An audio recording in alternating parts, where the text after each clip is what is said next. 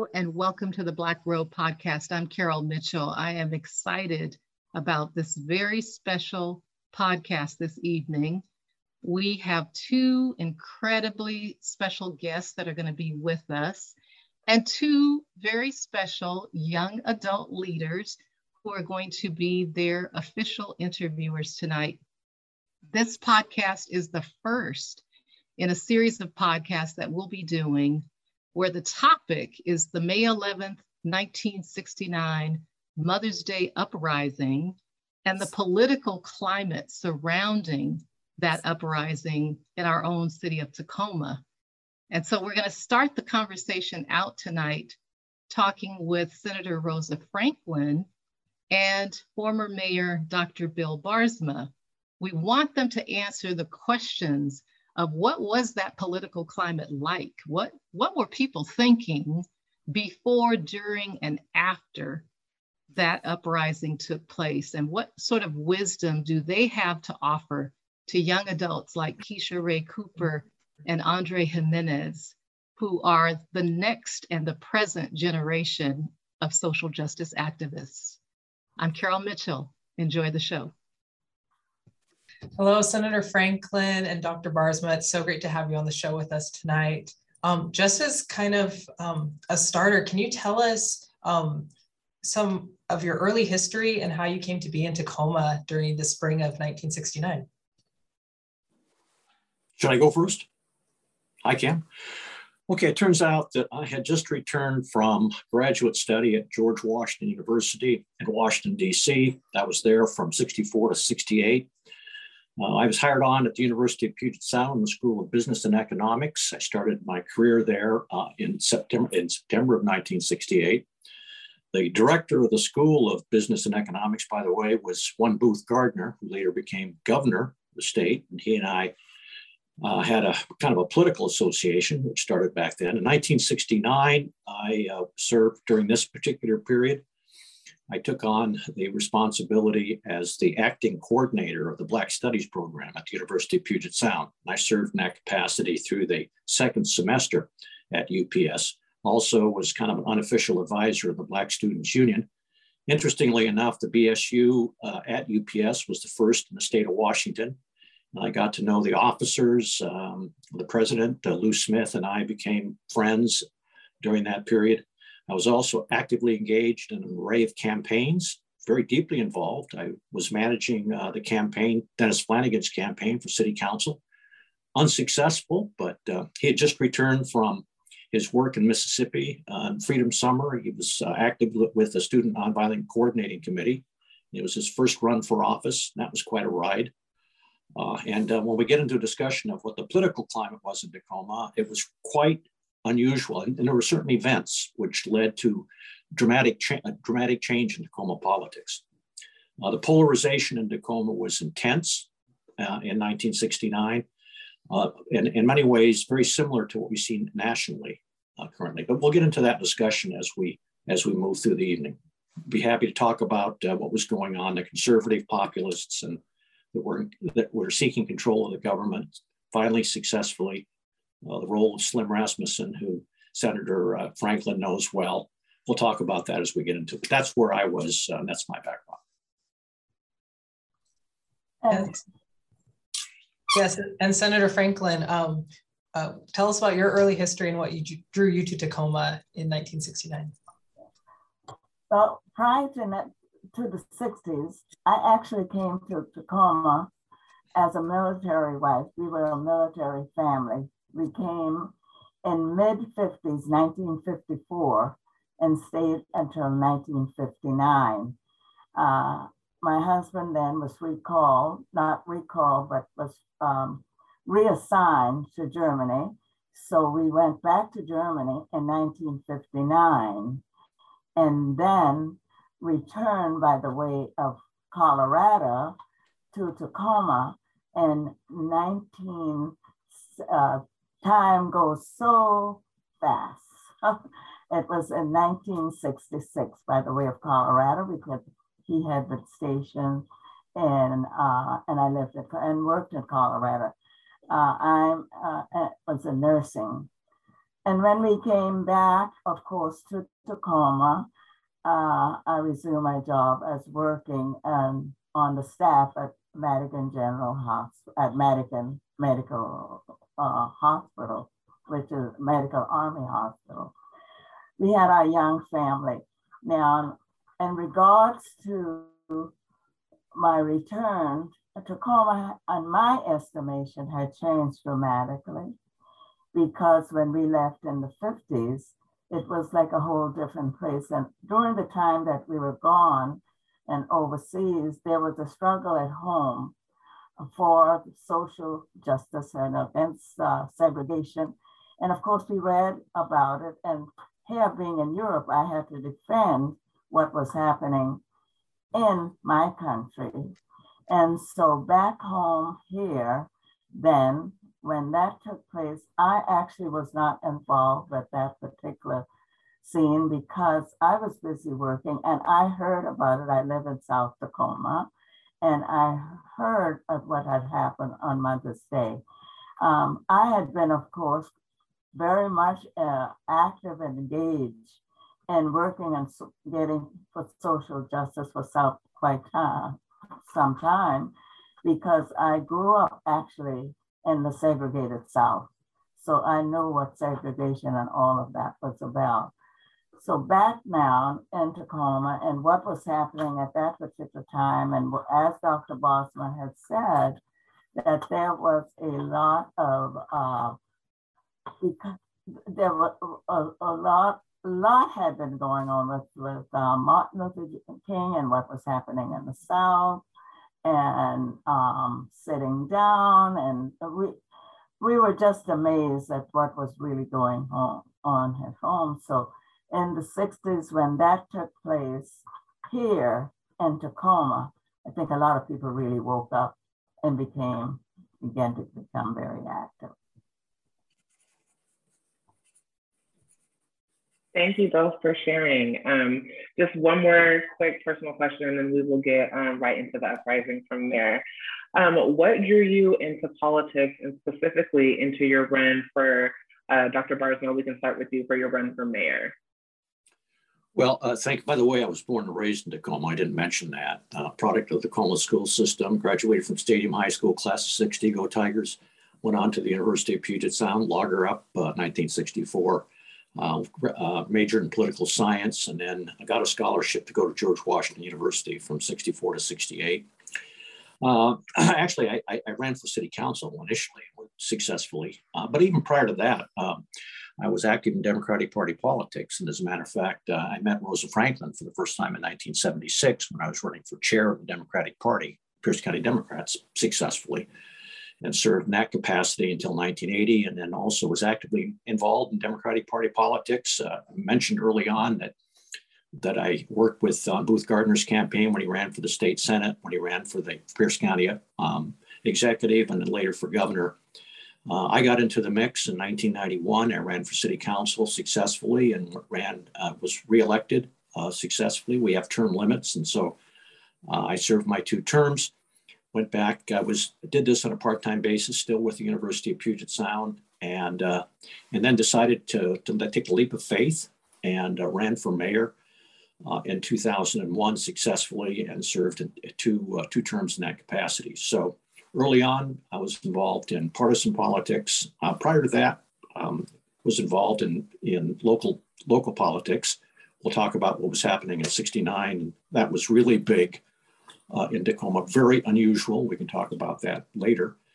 But that was my involvement in politics. And I was pleased to support Rosa when she first ran for the state legislature, both first as a House member and then successfully for Senate, where she took Slim Rasmussen's seat after he passed.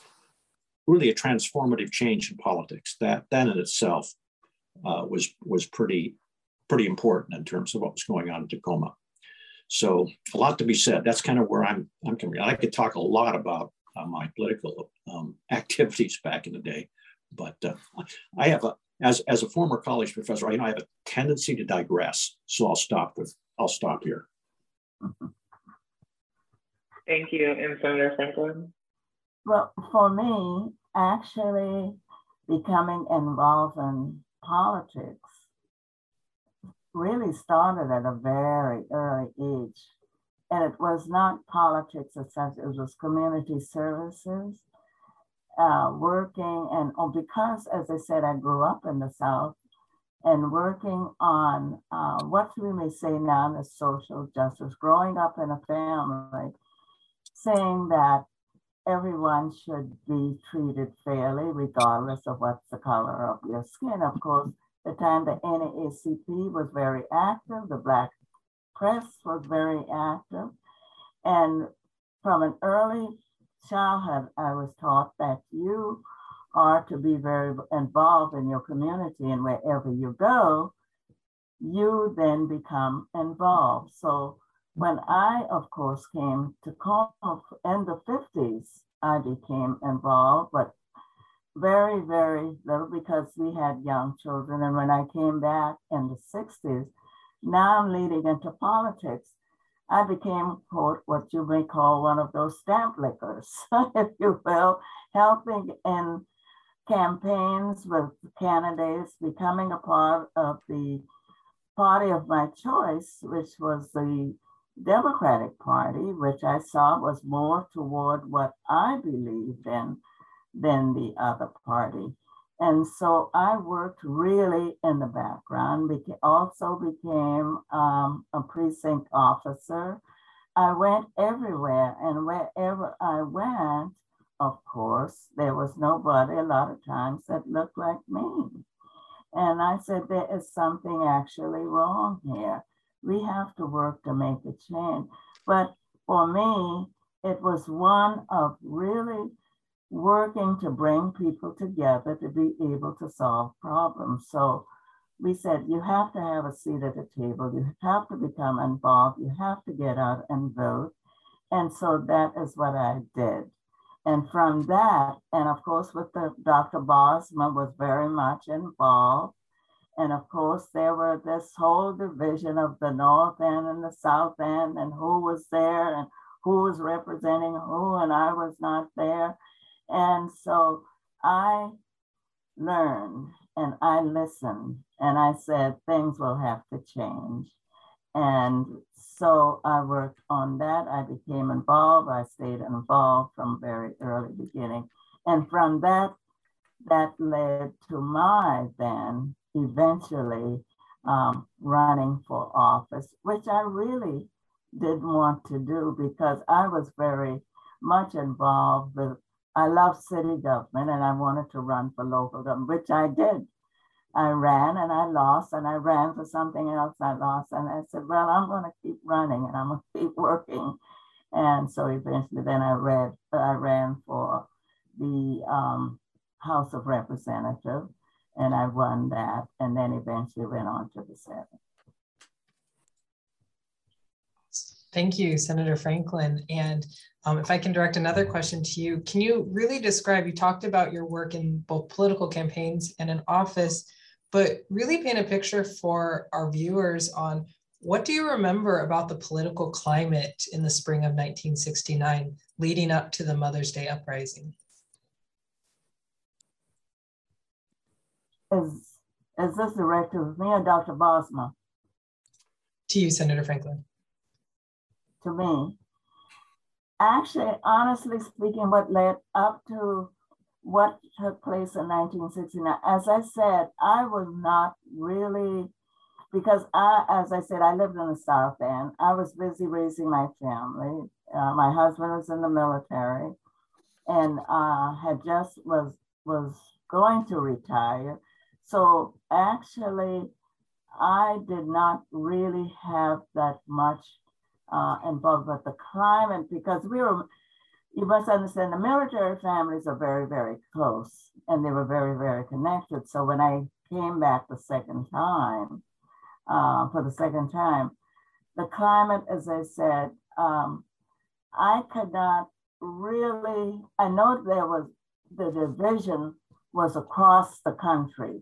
It was not just within Tacoma itself, but that climate of saying, this cannot happen, continue to happen.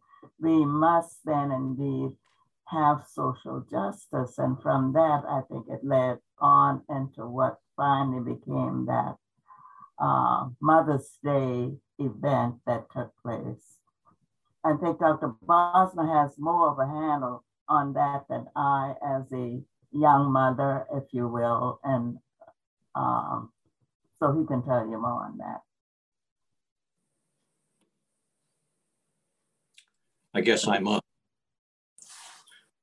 Just to give you a sense, I want to give you a sense here just for a moment of some numbers that I think illustrate the intense, high-stakes polarization that was in Tacoma in 1969. It's almost kind of breathtaking when you think about it. In this last, just give you an example, in the last mayoral election, pitting our incumbent, Victoria, against her opponent, the city of Tacoma has a population now of 211,000 plus people. And in that race, in which everybody gets a ballot, the 18-year-olds have a right to vote, everyone gets a ballot. It's very easy to register to vote. You don't have to go to the polling place. You can register right up to election day. That's the situation today. 42,000 people voted in that election.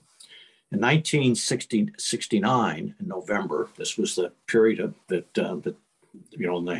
Mother's Day riot was in May, pitting A.L. Slim Rasmussen, I would call kind of a poor man's version of Donald Trump in terms of his ideology, versus Gordon Johnston, who was a progressive.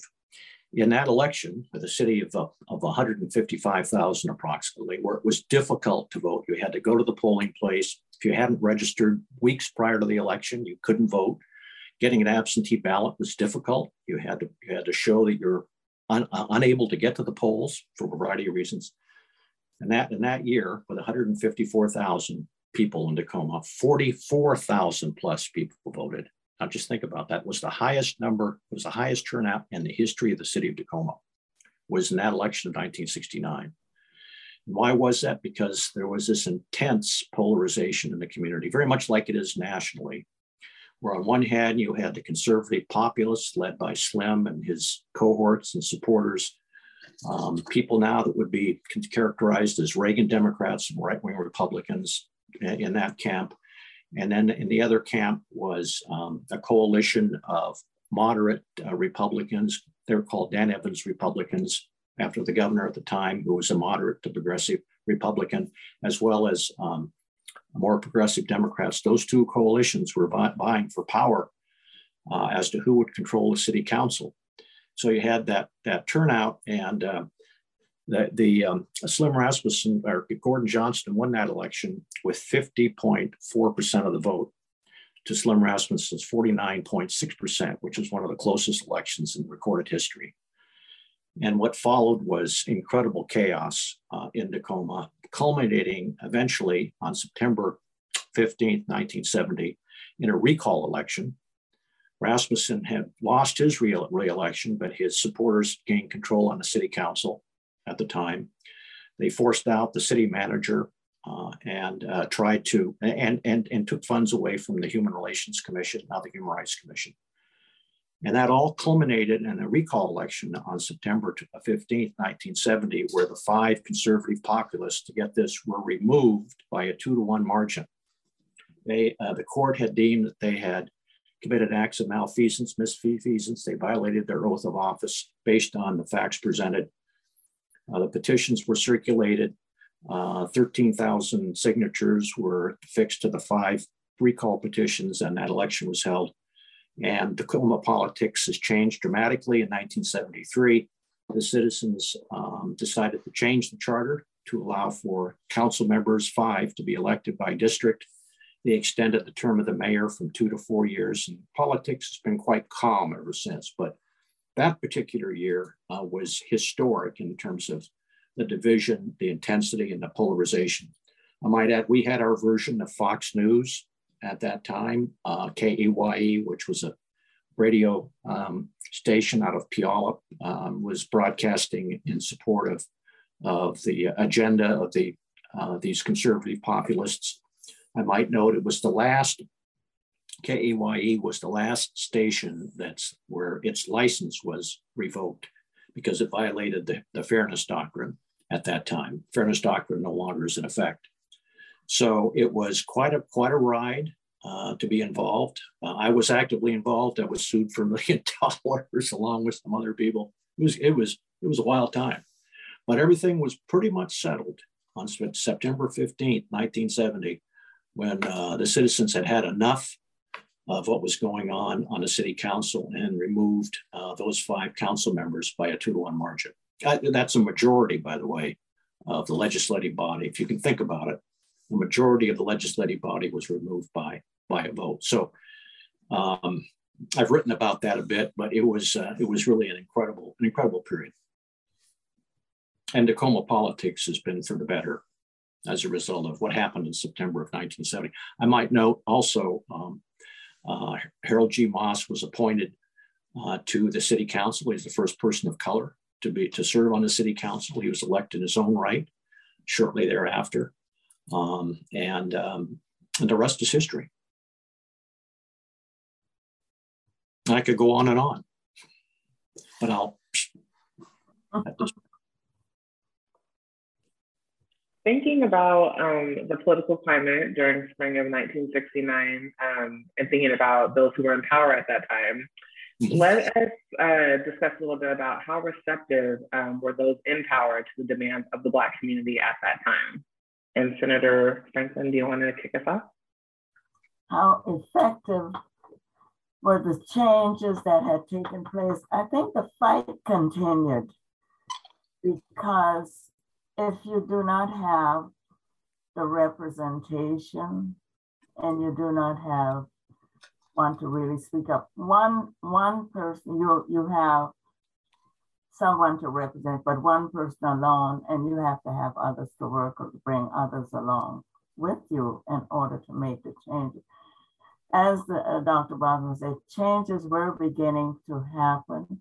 However, it didn't happen fast enough because for me, I was more or less looking at the social justice, and the way in order to get there is you have to be in the room and your voices have to be heard.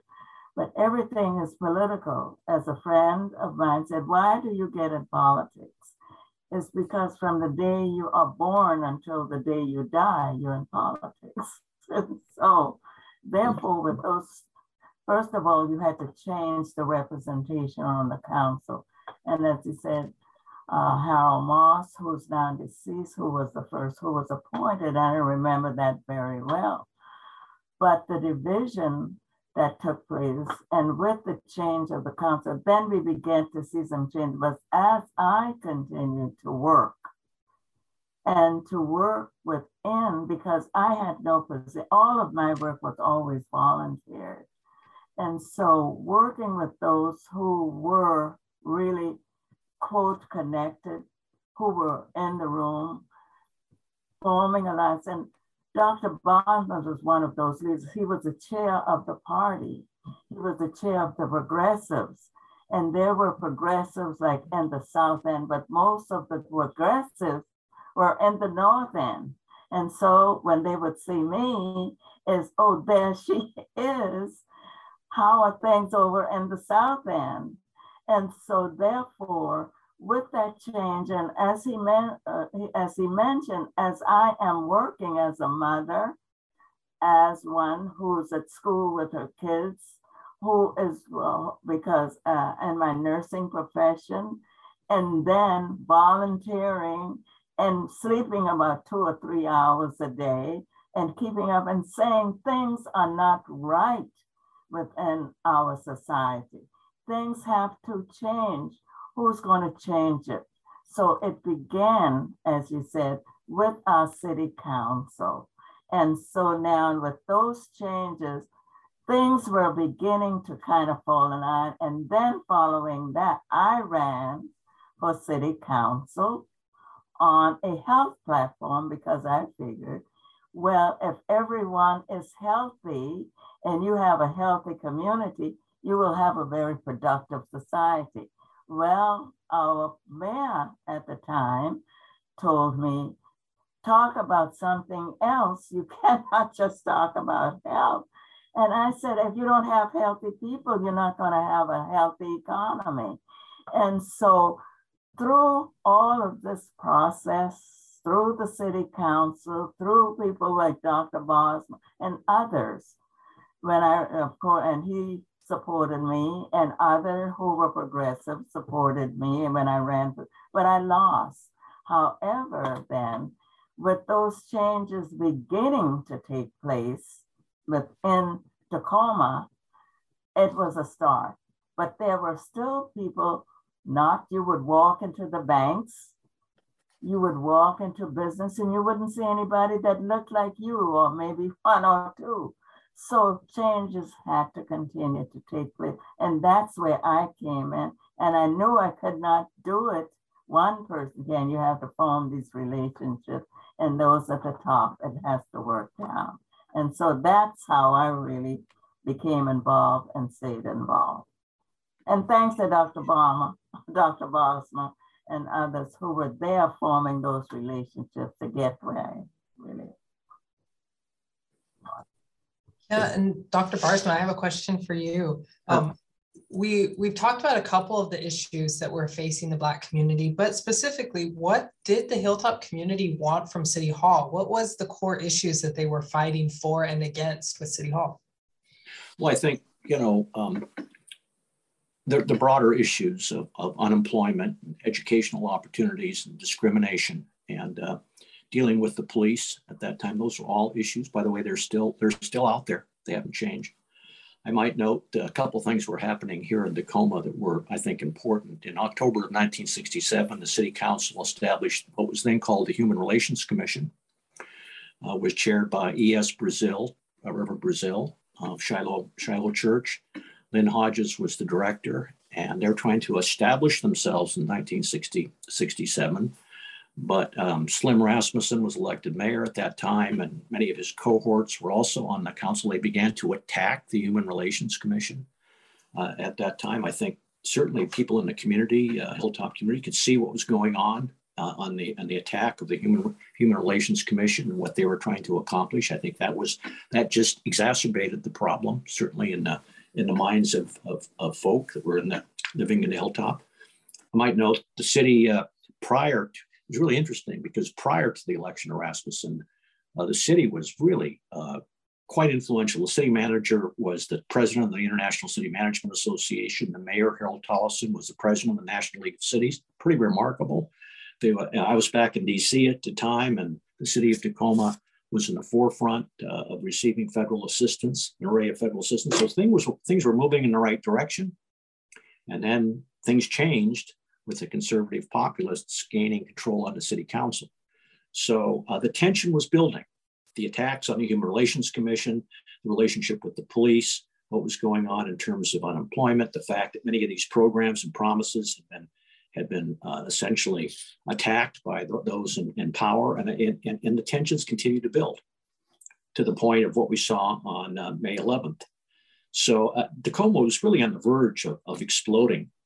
And I give great credit to people like Jim Walton and Thomas Dixon and Reverend Brazil and Reverend Bowles, who went out on the streets, by the way, after that incident, were there all night, calming what was going on in what could have been a real disaster in the city. I give great credit. They were heroes. They risked their own lives because people are out there. A cop had been shot, and things were really tense.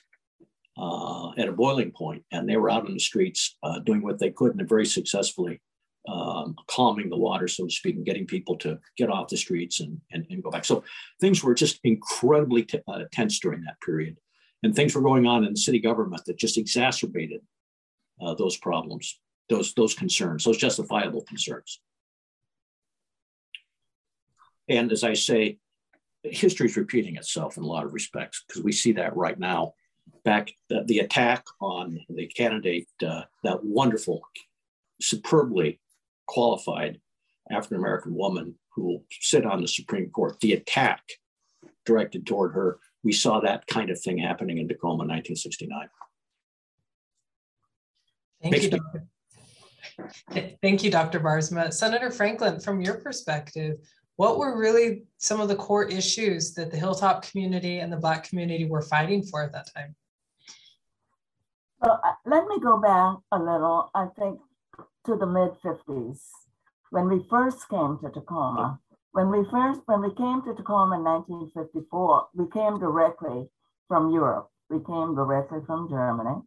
And while we were on, because we came by ship, when we came, I think the decision against the vote versus the desegregation in school, that with Marshall taking the case to court and winning the Supreme Court on the school of desegregation, was that in 1954 when we first came. And so when we came then in Tacoma, again, it was one in which it was no Hilltop. I did not know anything about a name of Hilltop. Mm-hmm. And then when we came back the second time, there was a Hilltop. And I said, what in the world is going on here? The name changing, and it was changing right under the eyes of government. And so that division that took place also during that period of time with the civil rights movement going on and other things, everything just came to a head. That is what took place. Because the whole issue over the years has been social justice, how you really treat people, and everyone should not be treated because of the color of their skin. So within this period of time of Chin becoming a Hilltop, and then you have to look back at history, we had a model cities, right, and then we had things were building up in the community, and then you come back and it's all torn down. And so it's like restarting all over. So what in the world is going on? So people just had enough. We had each place in Tacoma had like a business district. We had out in South Tacoma, where I live, there were department stores, there were business district up in Fern Hill, and then you had downtown. And so therefore, with the falling apart of all of these people were just, I think they were, let's put it, they were fed up with it because it was happening across the country, not just in Tacoma. And so with those changes then that has taken place, this now is what, as it seems as is becoming a repeated thing. If you do not know your history, you will think that I am doing something new. That cannot happen anymore. Mine has been, it has not gone from generation to generation. Do you know what happened in the past? You're not doing something for the first time. We are repeating the same thing over and over again. Where I am, I'm standing on the shoulder of my ancestors. I tried to pass that on to younger people. Know your history. You're not beginning something new. If you have to do the same thing over, you will never gain. It's like the author says, 1 step forward and 2 steps backward. It looks now like we are going 2 steps backward, which should not happen. And so from today, from where you are, and it's for your generation in your hands, this has to stop. We cannot continue to do this, much as Dr. Baarsma has said. Look at your Supreme Court. Look at what's happening. We had a sense of community before. What's happened to this sense of community? Yeah. Others very poorly. We had business. How much do we know about what Black businesses there were? What happened to all of our Black, and Tacoma had Black business. We don't really have what we had anymore. And so your question to me is, what's happening in all of this is moving backwards and not moving forward. So it's in your hands and knowing your history and passing it on. Because if it dies, we will never make it. So for me then, and for you, and for your generation, it is stop it, no more. Let's bring people together at the table. And as I looked at history was reading a history of a former representative, said, once upon a time, there were no aisles to cross. There were tables. You reached across the table and you work with each other. And so then that means bringing people together, everyone having a voice and listening. And that is what has to happen. So that is where I'm coming from and have been, is collaboration and not judging people by the color of their skin, as Dr. Martin Luther King has said. Thank you, Senator Franklin. I think you hit that right on the head. And I just know, just reflecting myself, I'm currently pregnant with my first child, and I've been thinking about all these things and, you know, how we do need to continue to make change and really pave the way for our next generation. And you're right, we cannot keep going backwards, and we really need to know our history and look forward and really make a change. So with that, Dr. Baarsma, do you feel that things changed in the Hilltop area after the Mother's Day uprising, or what was the climate like in the community after the uprising?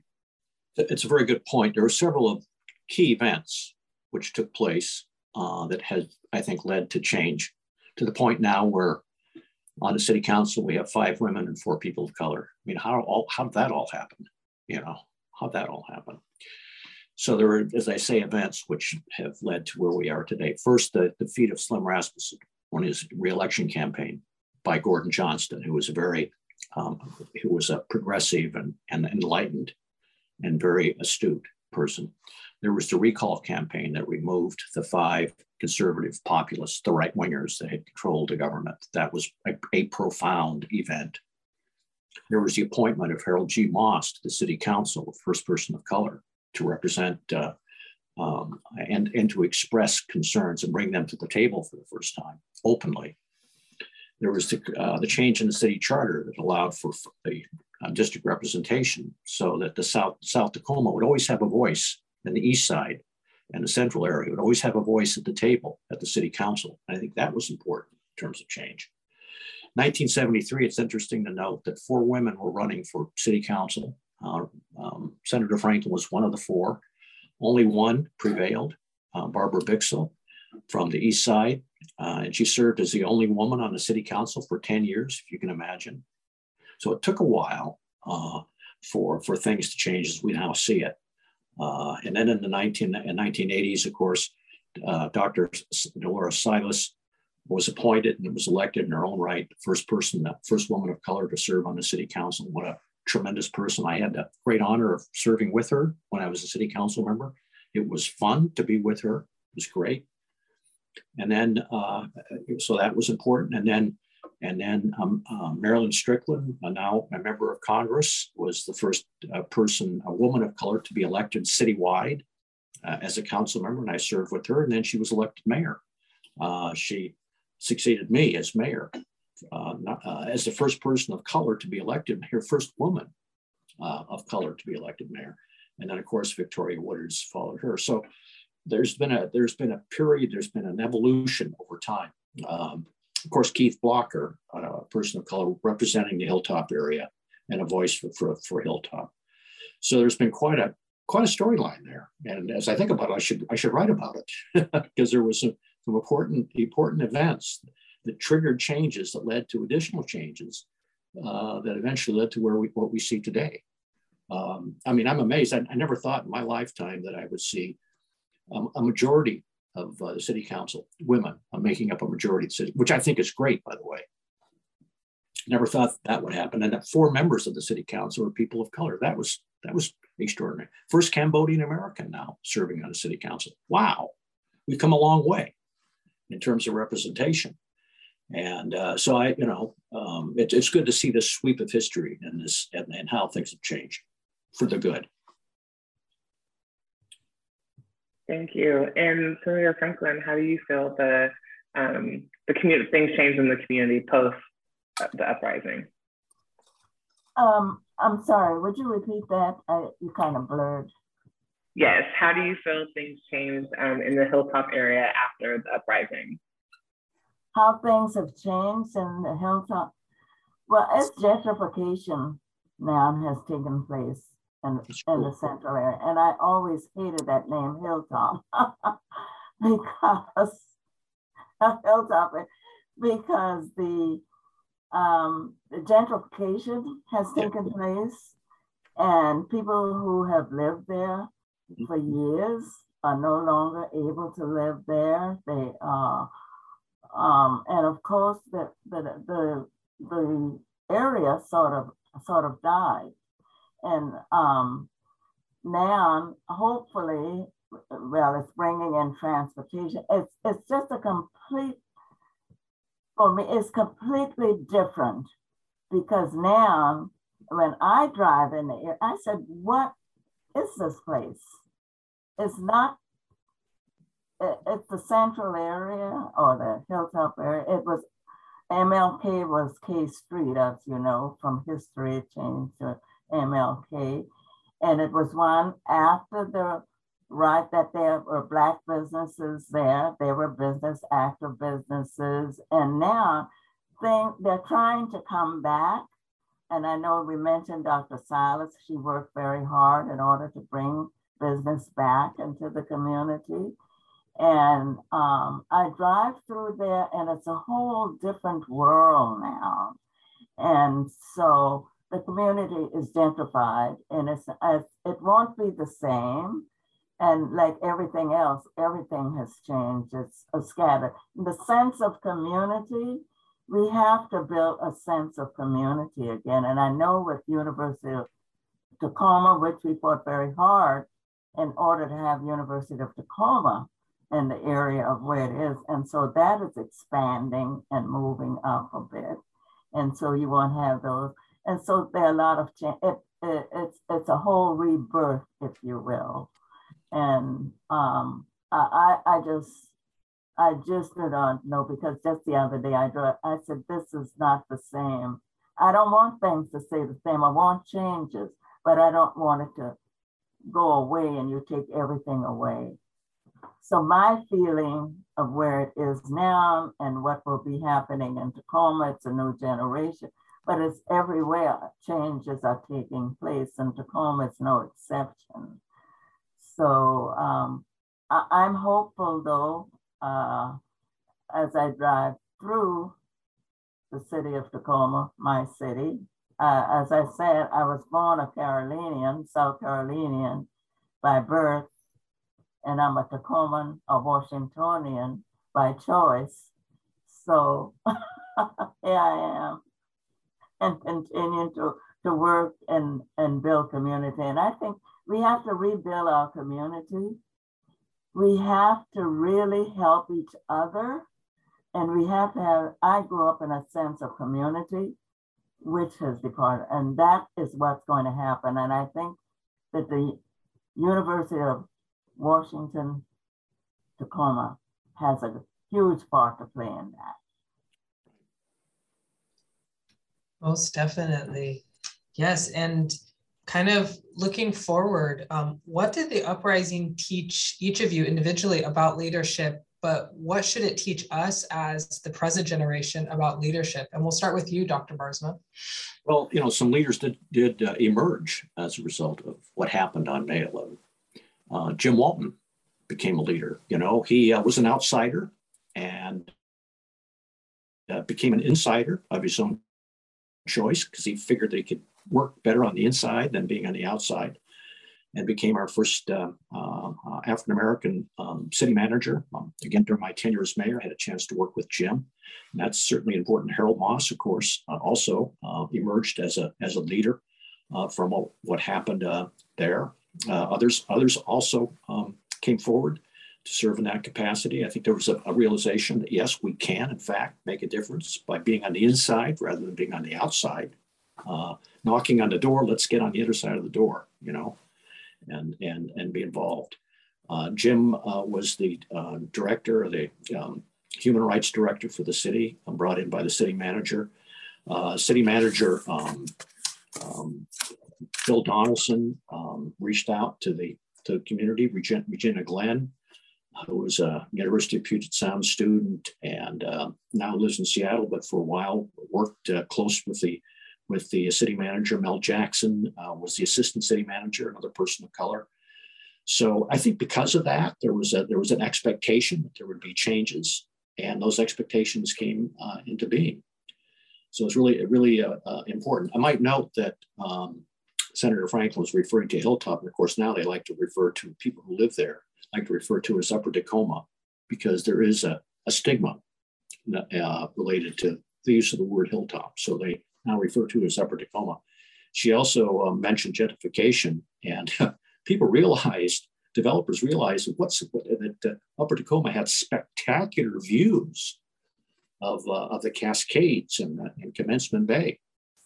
And so you saw developers, but also I have to pay homage to the Tacoma Housing Authority under the leadership of Michael Mira, that also built quality housing for people that in need, people searching for safe and decent sanitary accommodations. The Tacoma Housing Authority has played an important role in terms of encouraging people to go back and finish their education as a condition of support. So, good things are happening, and a lot still needs to be done. But I think your point, it was a turning point. What happened on that day in May 11th, was a turning point in Tacoma. It led to a lot of other events, political events, leading to where we are today. No question. And then Senator Franklin, same question to you. What did the uprising teach you about leadership, and what should it teach us as the present and next generation of leaders? Well, what it says, enough is enough.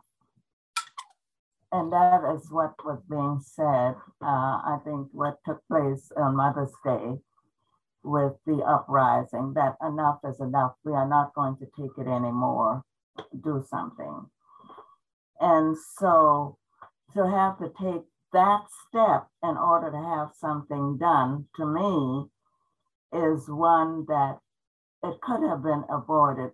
And it's a lot of times we don't really want to deal with the real issue of talking about how people are treated because who they are and what they look like. We have to really deal with the issue, the real cause of what causes issue problems. And so therefore, with that then, and again, with people, again, like Dr. Bosma, progressives, people who see you as you are and not because of the color of your skin. And then you have to be able to listen. You learn by listening to each other. You need to respect each other. Respect is one thing. Then you need to know your history, because if you do not know your history, you will not know how to move forward or to teach others, okay? And then for you as a generation, it's in your hands now. So that means that from here on, you know your history, and you know that you are standing where you are now, and you are standing on somebody else's shoulder. You did not get there by yourself. A lot of people think, I got here by myself. No such thing. As the millionaire says, I won all this money by myself. No, you have somebody else's money. So therefore, you in turn, as for your generation, knowing your history, setting the example, telling you education is very important, and that you need to be in the room to help to make decisions. You need to vote. You can't say somebody else is going to do it. And so therefore, as you move forward, and things do not come easily, you have to, you fight for it. Every day is a fight. And tell them everything is political from the day you're born to the day you die. So don't run from the truth. And to say that there are people who help you along the way. And as you go, I am setting it for the next generation, and we will move forward. Otherwise, if we do not do that, we will lose. Just go back when women were fighting for the right to vote. Women went back home and did not continue. We had the repeat here in the 20th century of the same thing. And so as we move forward, when we had elections, I said, look at your court. Your courts, look at your Supreme Court. Those things are important. We can't run away from it. And so as we move forward, and justice, that everyone be treated equally, not because of the way that you look, but treat them, bring them to the table, work together as a community, build your community, give. Don't expect to receive and not give. Give, become involved. And so from this, what I'm saying, keep moving. And as I tell my kids, when you mount a climb, to tell you not to look back. As you move forward, keep running, because if you don't look back, you're going to lose, or you're going to lose steps. So keep running. You will make it. Set the example. And thanks for having me. I'm very passionate when it comes to social justice and health. Thank you, Senator Franklin. With everything that we've discussed this evening, I'm going to wrap us up with the last question. And Dr. Baarsma, I will start with you. What are some changes you'd like to see come from the new generation of leaders? Well, certainly being actively engaged. And I think we've set the table for that opportunity. You know, back in '69, I could look at you and I could look at your other interviewer and I could say, gee, boy, just work hard enough, you'll be elected. You know, but you don't see any faces like yours back then on the city council. Now you do. Someone your age is right up there on the city council. One other thing we did to set the stage that I'm really proud of was that in 2002, my first year as mayor, the city council passed the ordinance, which provided protected class status for sexual orientation and gender identity. And those issues had been on the ballot in the past and had been voted down by overwhelming margins. So the city council passed that ordinance by a 8-to-1 vote. It immediately went to a vote of the people, and the citizens voted by nearly a 60% margin in support of providing that protection. That, by the way, was the highest vote in support of providing that protection for sexual orientation and gender identity in the entire country. And that was here in Tacoma.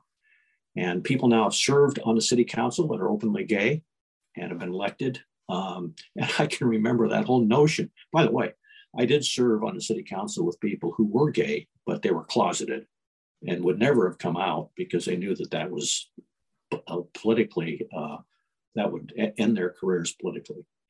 So we've made a lot of changes. I think we've set the table and I can look you in the eye and I can say, you know, if you run for the city council, you have a darn good chance of making it. Back in '69, I could say that, but not really believe it, right? Now I can say it and believe it because there are people on the city council of your age and your gender right now serving. So I'm feeling pretty good about that. We set the table and now it's for the next generation. Hey, I'm heading into my eighth. I'm heading to the big 8-0, and Senator Franklin is gone past the great 9-0 and is doing great. And so we're now looking at you to carry the torch, your generation, and you have that opportunity. You can make it happen. You can make. Senator, Go ahead. And Senator Franklin, what are some changes you'd like to see in the new generation of leaders? Well, actually, I would like to see in a new generation that there is a real sense of community, of people helping each other, and that we are all here on this planet. We all have to work together, and that we are all trying for the same thing, to be treated fairly, to be that, and I'll go back to Dr. King again, not to be looked at and treated by the color of our skin or how much money you have or setting aside, and that you in turn help each other, but then in doing so, as leaders, you set the example, because you then, for the generation following you, if you don't set the example of leadership or what, then you have not done your duty. Also to say, I am again standing on the shoulders of my ancestors. I want you to know your history. So you then, I do know in public school, you do not know about me.